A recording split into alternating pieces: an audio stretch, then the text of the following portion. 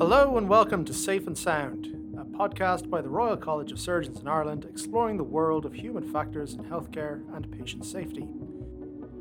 Each episode we will try to untangle different aspects of this complicated web of human factors in healthcare through interviews with some extraordinary guests and faculty in Ireland and across the world.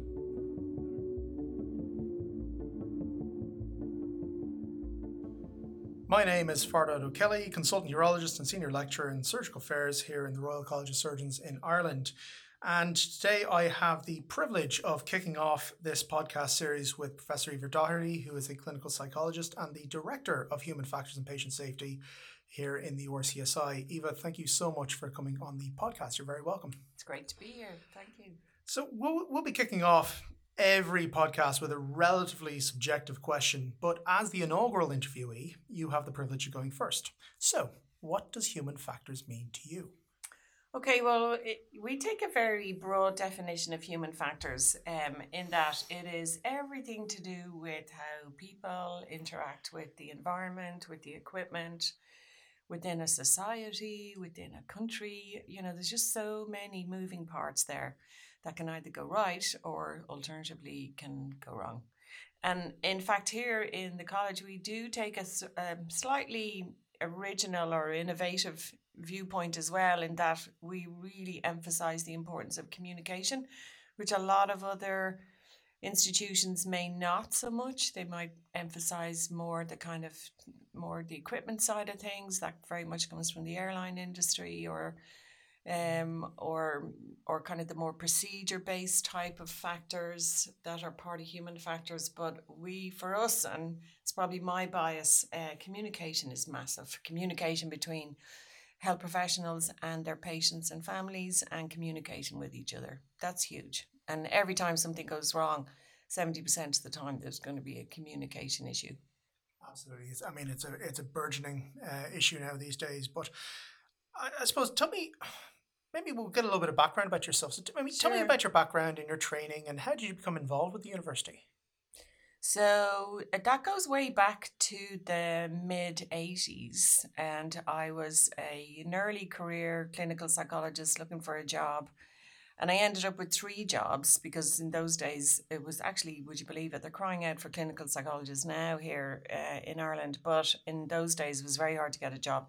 So I ended up with 3 jobs, and one of them was a part-time 2 sessions a week job here in the college, teaching behavioural science to medical students, and that was 2 sessions a week. And I also got a job in the rheumatology department in Vincent's Hospital.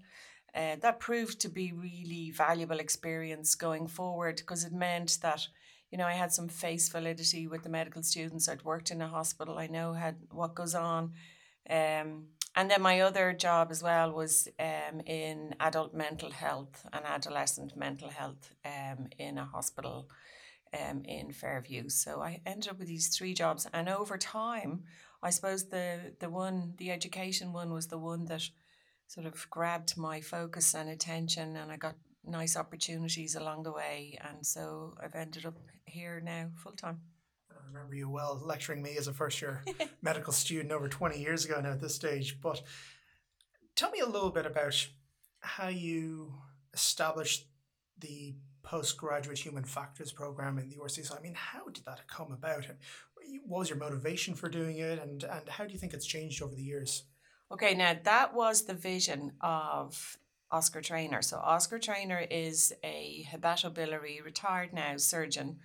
And it was really his baby. He realized, and he really set up not only the human factors training program, but also the surgical skills training program, because people might not realize, but the model, you know, up to now, if you're like, or up to then, I should say, was an apprentice model. So, you know, young surgeons would get their position, they'd be in the hospitals, they would be learning at the hands of the master, but they wouldn't be coming into an educational institution to get additional training. And it was Oscar who really saw the potential, you know, there. And so he established the surgical skills training first, and then, not happy with that, because he's an incredibly innovative person, he went on to set up the human factors program. And that was in recognition of the fact that, there's an awful lot of wisdom that, doctors acquire over years and years and years of training. But why not try and give them that, from the very beginning? Why is it people have to learn by their mistakes, And he realized there's so much that can go wrong in this whole, what they often call the non-technical skill area as well. So everything to do with your leadership skills, your communication skills, your team working, your kind of your wisdom, your cop on, if you like, you might call it. And that was really his vision. And he set it up. And then, funny enough, I was just about to embark on my own doctorate program. And I had been interested in emotional intelligence for a long time. And I wanted to look at emotional intelligence in doctors.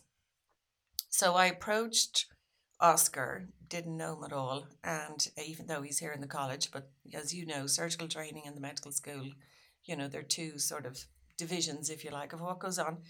And he got back to me straight away, and he said, I can't believe there's somebody here in RCSI that knows about emotional intelligence, and I didn't know. So we got talking, and he asked me to do a workshop for the trainees. And then they asked me to move. I was in the graduate medical school at that point, and they asked me would I consider moving and come and get involved in the human factors. So I worked very closely with Dara O'Keefe, who is a surgeon herself, plastic surgeon, has gone full-time into surgical education, and she had got involved in the program at that point as well. And we really sat down and we went through every single session that we had in place at that point, and we pretty well turned it all on its head and changed it to its current format. So that's kind of the origins of it all. So if I'm hearing you right, then it sounds as if this was a proactive approach to postgraduate surgical training and not a reactive initiative because of something that was going on in hospitals at the time. Well, it was probably a matter of both, because I would imagine that Oscar was basing his his interest on setting up a human factors program, perhaps on his own experience, what he saw himself going on in the hospitals, knowing that there has to be another way. Why do we not train people in these principles and allow them fall over the rocks, make mistakes? Like that's not right. And did you? I mean, initially was this kind of consultant and faculty led? Was it peer to peer? I mean, how did it first arise? I mean, when you were giving the classes? Yeah, well, we have this model which we continue to this day, where we will always have a behavior specialist, so a psychologist, somebody who knows about what makes human beings tick, and being able to explain behaviors and thoughts and emotions. So we'll have that, and then that we'll always couple that with one or even more, usually quite senior people, always, a consultant, clinician, because our program has become interdisciplinary now. We'll have quite a range. So we could have a surgeon, emergency medicine consultant, radiologist, ophthalmologist, etc. Will always be there during the training sessions. And we kind of started that off in the very beginning, and we've kept to that. And what was happening in that sphere at the time around the country or in the UK? I mean, was this a relatively innovative model to your recollection? Well, it still is. There is no, to our knowledge, there is no other surgical training college that has this mandatory human factors training. There, in other jurisdictions, there will be organizations that will, so in the US, it'll be, the likes of the Mayo Clinic, the Cleveland, Kaiser Permanente, in Canada as well, I'm sure, in Australia, in the UK, and even in countries in Europe, there will be institutions that will set up these kinds of training courses for doctors, but they won't be part of an established curriculum. Like, we've got established outcome competencies now. We're able to we've matched that to our curriculum. We're pretty happy. We don't have any gaps or anything that we don't cover. And And ours is an 8-year program, and we assess it for the first 2 years. And those marks are very high stakes in terms of the doctor progressing on. So there's no other program like that in the world. And did you have simulation embedded into this from the start, or is this something that kind of came a little bit later? Now, that came a bit later, and that's interesting. So that all started because our actual current now managing director, Kieran Ryan, he was in charge of research at the time. He managed to acquire a grant from the HSE, would you believe, to see about setting up a combined program between the College of Anaesthetists and the College of Surgeons using high fidelity simulation to train some of these principles. So I was a complete newbie to high fidelity simulation. I knew absolutely nothing. I remember looking on the internet at the time, this would have been in the 2000s, I think, and finding, thank goodness, from our US friends, a website that actually had cases with everything described, everything that you would need, the equipment, etc., etc. Very, very meticulously planned. And I kind of grabbed those and I went to my colleagues in the College of Anaesthetists and I said, "Ooh, do you think these might work?" So that was great because there was a lot of concern about the amount of time it was going to take. Like, it's hugely resource intense to plan these cases that you would use in a high fidelity simulation environment. And you have to be so careful that there's no loopholes, there's nothing that can go wrong. If people aren't familiar with that, high fidelity simulation literally means setting up a mock operating theatre or a mock emergency department or a hospital ward. The patient, in inverted commas, is usually, but it doesn't have to be, a mannequin that is connected to a computer. Then we can make that mannequin, have breathing problems or, anything you can think of. Almost we can make that go wrong, and the team have to work together, communicate together, to sort out the problem, and we can throw in all kinds of curveballs, if you like, to teach the principles that we want. And the thing is, it has to be matched to educational objectives. Like, you don't just do things just for the fun of it. You have to figure out, okay, what are our actual educational objectives for this day and how are we going to meet those? And we've progressed on now since then, because luckily enough, Dara O'Keefe, who I referred to before, she went to the States for about 5 years and was associate director of a sim centre there and acquired huge amount of experience and exposure in Boston. Yeah. And so she came back, thankfully, and brought a whole other set of ideas and everything that we've been able to apply. So I would say at least 50% of what we do now is in the high fidelity sim environment. Now, of course, facilitated by the fact that we have a state-of-the-art sim centre here in the college, which we acquired about 6 years ago now, I'd say. That has been a game changer. It's super. Just putting my business hat on here, I mean, it's not cheap doing this stuff. I mean, it's quite expensive having these programs and running them. How did you get buy-in from senior management? Well, the lucky thing was that the HSE actually were paying for the first initiative. As the health service executive. Exactly. So that's the health service executive here in Ireland. And, people give out about them, but, they do good things. And this was a good thing that they did. And I still often tell the trainees, believe it or not, the HSE got us started down this road. So when the money ran out, then it was really a matter of going to our leaders, our managers in our department at the time and saying, look, this is working really well. Trainees love it. What do you want to do? Do you want to take it on and continue with it, or are we just going to let it go? And they went, no, let's keep it going. And that's what happened. And we were lucky at the time that the College of Anaesthetists had their own mock operating theatre.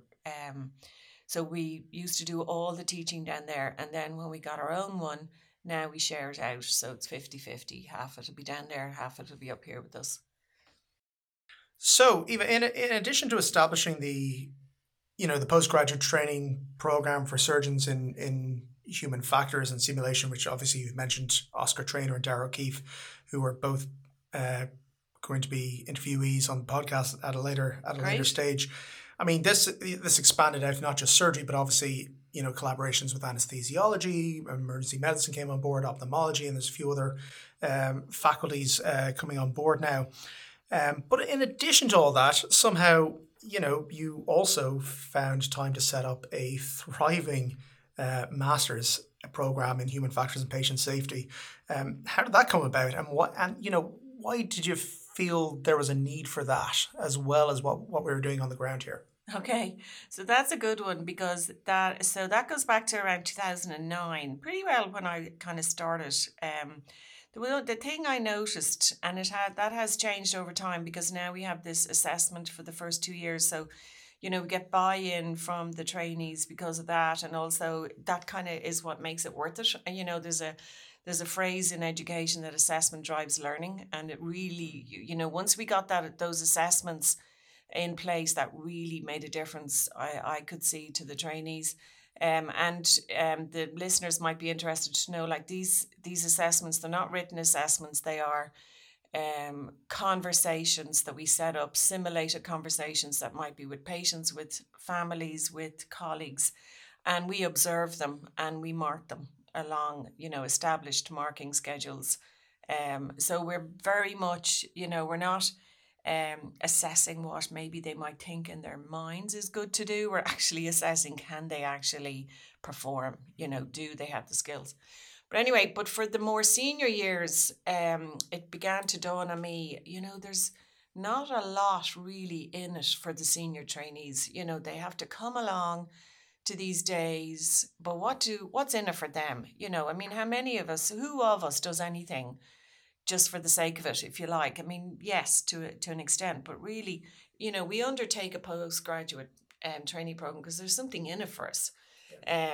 So I thought, right, I'm going to see, can I figure out a postgraduate academic program that trainees could sign up for if they want it, that their training days would feed into, it would be part of it, but that they would also take on the science side of what we were teaching, because we don't teach the sort of the literature and the science side of it because, well, we wouldn't have the time for one thing, but for the other thing, it's just be a bit heavy, so we're very practical, we're very hands-on in the way we do our training usually. I suppose it doesn't promote as much interaction in these classes either if it's all didactic. Yeah. Absolutely. And let's face it, trainees are so incredibly busy, then they don't have time for reading up lots of stuff, although we do have an online website with everything on it that accompanies all the topics that we teach. So if the trainees are interested, they can go and read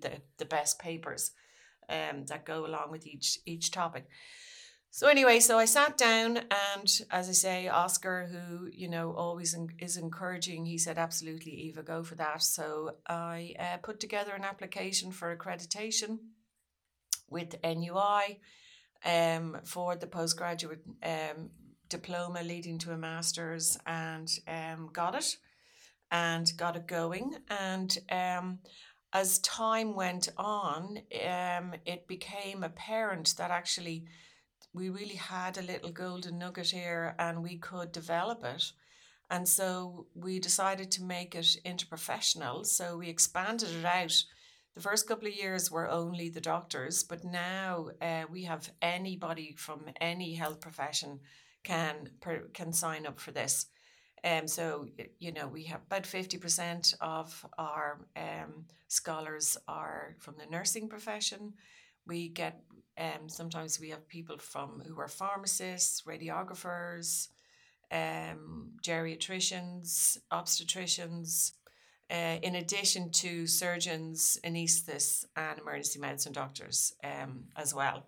So the program really has taken off. Now the topics are very similar to the ones that we still continue to teach to the trainees, but I picked those because I knew they worked. I knew they were of value.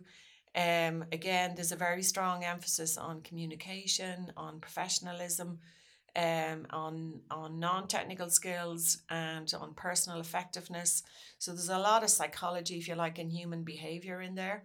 in addition to the more traditional topics like quality improvement, human factors, leadership in QI, etc. So yeah, the program has taken off, and yeah, we continue to get more and more and more people signing up for it every year. So it's become a little monster. It's become a success in itself. So it's great. And being online, I mean, it's now a truly global program. It's not even just an Irish thing.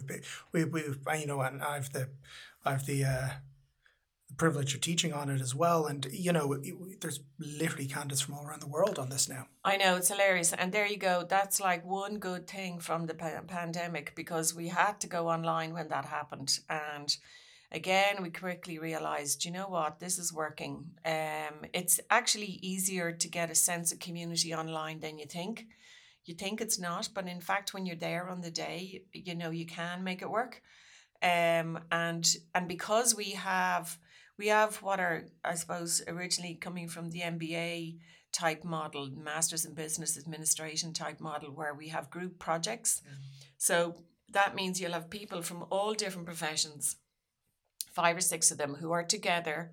They're given a topic that's not easy to carve out into separate sections. So they really have to sit down and kind of go, how are we going to answer this? And it's a problem solving project. And they have to come up with a presentation, and we video it. And then they send in their videos, and they are fascinating. They really, really are. They're amazing. I'm external examiner for a similar project, a similar program, an MBA program in the University of East Anglia, and they use these group projects, all through their programs. So I see it working through that as well. But it's a great way of getting people together, even though they're online. And that's the way I think people have a real sense of community within the program. So they're not, even though we could have people from Singapore, Australia, South Africa, it's amazing. And they're sitting up till 2 or 3 o'clock in the morning because we have the program on during the day, but it doesn't bother them. They're so into it, and they're so committed. Yeah, and I remember the group projects well from my own studies in Smurfit, and one of the things I always really enjoyed was the fact that you had just so many different backgrounds and so many ways of thinking, that you didn't have this kind of group think that you have with just one specific cohort. So it's really thrived from that perspective. But you mentioned community, and soon after the master's program became fully established, or the professional diploma and then master's program became fully established, you then set up a Human Factors Academy. Tell me about that. Yeah, I don't know. That just kind of came out of the blue. I think I had been sort of nurturing the idea.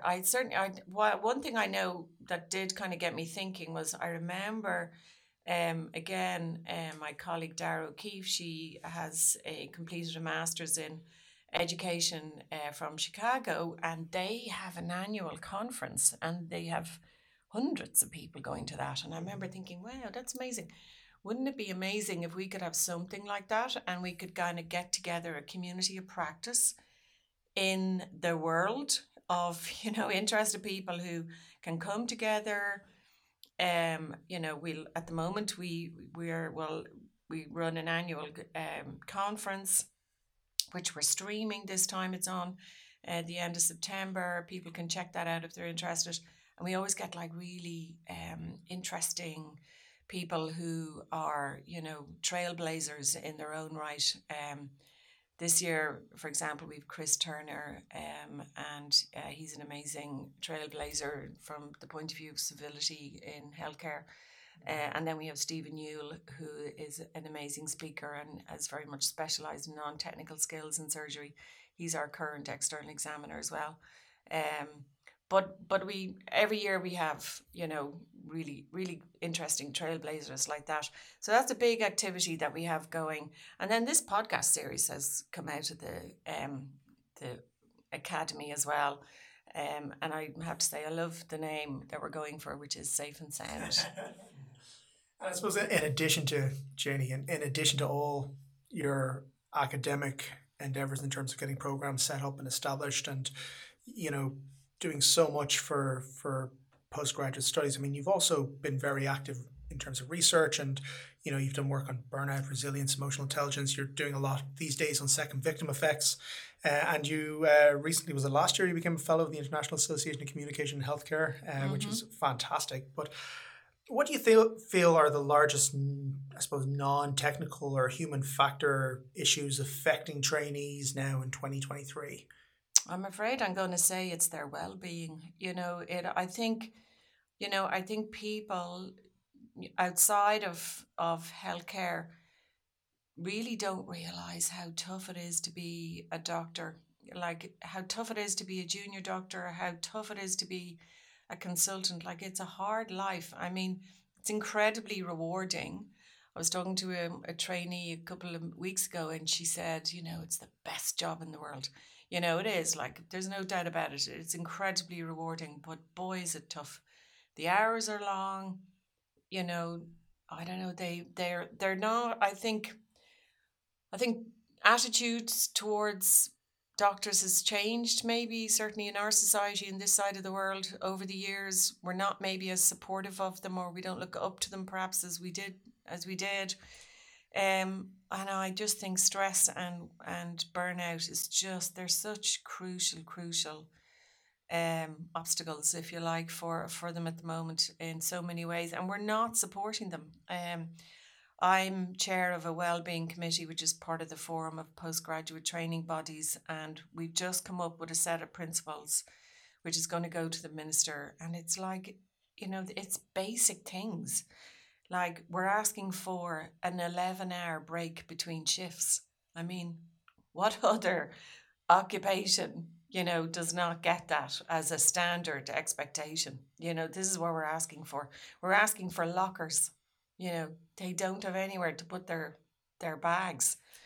These are like basic things that we don't give junior doctors. It's terrible. So if you're talking about things like stress, well-being, burnout, do you think that's new? Or do you think that, if you look back 15 years ago to when you were still heavily involved with this stuff, I mean, is it changed at all? Or is it the same issue back then as well? Or, is it just being highlighted more now? Or is there any difference at all? I think things were very tough for doctors always. The very fact that in the US they're called residents is because they lived in the hospitals. Like, they never went out of the hospital. And that is what they did. And I think life was tough for doctors always. There's no doubt about that. And you could, and probably some of our consultants would say that their times were tougher. And I'm sure that's true. But I think, society is changing, expectations are changing, and doctors are now looking for what is right, whereas before they put up with what wasn't right. And, they have expectations. They want another life. They want a good lifestyle. They want to be able to have a family life.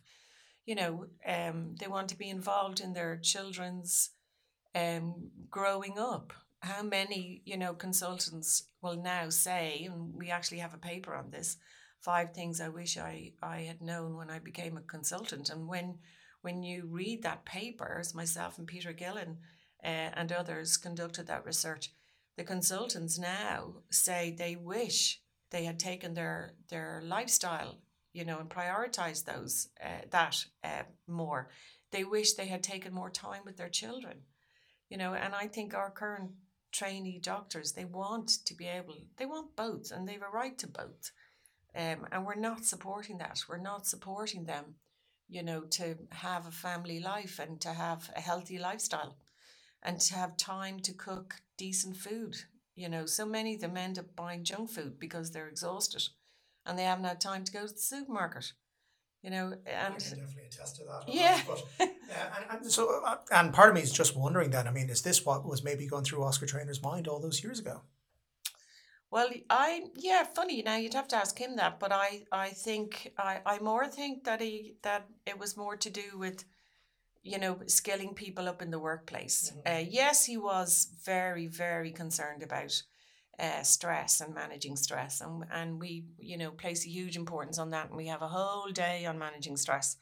And we have, we do a very powerful session during that day where consultants come and speak about their really tough experiences, and the trainees will say, I have never heard a consultant be so transparent and be so open and so genuine and talk about what they found tough, because I think some consultants often feel the pressure that they have to be sort of, the head honcho, and that they can't show any vulnerability or anything like that. And so that's a really powerful session.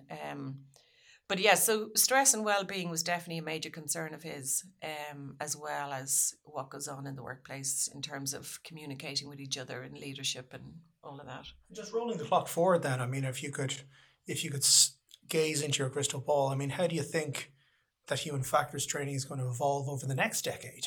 I mean, is it going to be more simulation based? I mean, is it going to expand out more? I mean, what do you predict will happen? Well, I mean, we never change our program, or we never stop changing, I should say. Like, that's one of our problems. We get a curriculum document written, and then the following year it's different. So we're always evolving it. We're always adding. We're always chipping away. We're always making it better. So I would anticipate that those improvements will continue. I think the one on a kind of bigger scale, what I would love to see is, I know our health services executive here are looking into trying to integrate human factors into the healthcare environments. And that's a project that's ongoing at the moment. So I want to see that happening, because I think there'd be a feedback loop then into the training program that we run. Because the problem is, okay, our training programs are fantastic, but I'm not very acutely aware that the trainees are going away from the training and they're going back into setups that are not functioning, in the way that they could. And so it's very hard for the trainees to put their learning into practice when there's so many obstacles out there. So I'd be really hopeful that the work environment would become so more supportive. And also then on a more global basis, like, you can definitely see these courses are being introduced, lots of different jurisdictions. So the awareness is growing, and I hope to see that continuing. Like, even here in Ireland now, we are, nearly the only country. Austria has a program that's similar, where we have a national communication skills training program for healthcare professionals, and that again has been funded by our health services executive, HSE, and that's a brilliant innovation. And that's an example of what I would like to see happening all over the world, because communication is where it's at. I wonder, with the pace of technology, will we be looking at things like virtual reality and augmented reality as part of our training programs here as well? But, oh, yeah. I suppose, just coming on to the last question now, and thank you so much for your time today. You've been brilliant. This is a tough one, so this is my warning shot to you here. Nice. If you could change one thing about your professional career, and if you could give one piece of advice to trainee physicians and surgeons, what would that be? Yeah, it is a hard one, because I will say I'm quite satisfied, with the way my career has gone, because I have been allowed a lot of freedom and autonomy to introduce the innovations that we have, and I've been delighted with that. And I have to say, I thank my managers and leaders and everybody in the department for always being supportive and pretty well never really, saying no. So that's always been great. I suppose one little bit of advice I would give an aspiring, early career psychologist is get your PhD done early. I started mine only 13, 14 years ago. But then again, I couldn't have done it earlier because, I had a young family, which I was rearing at the same time. I've got 4 children, so along with my husband, I have to say, I'm not a single parent, thankfully, but yeah, so it was pretty impossible. So I did it when I could, but it would have been easier for me if I'd been able to do it earlier. I suppose my advice to trainees and all doctors everywhere in the world is be kind to each other. Incivility in the workplace is such a huge issue, and it gets in the way of so much, and it just makes everybody's day-to-day experience so trying and so difficult. And no matter how, up against it we might feel, let's just be kind to each other, because everybody is doing their best at the end of the day. And if people are coming across as difficult, it's because they're under pressure, they've lost their self-awareness, they're gone into survival mode. But let's try and be kind. And I just think that would make such a massive difference. Thank you so much for your time. I know we could probably speak for hours on this topic, and actually, do you know what? We'll definitely have you back on the podcast again. So, Professor Eva Doherty, thank you very much for coming on today. Thanks a lot, Fargo. Enjoyed it. Thank you for listening to the show. As always, we need to thank our guests for their generous time, as well as our marketing, production, and technical support team. If you enjoyed the episode, don't forget to subscribe to the podcast or leave a review and follow us on social media. We look forward to seeing you on the next episode, and as ever, stay safe and sound.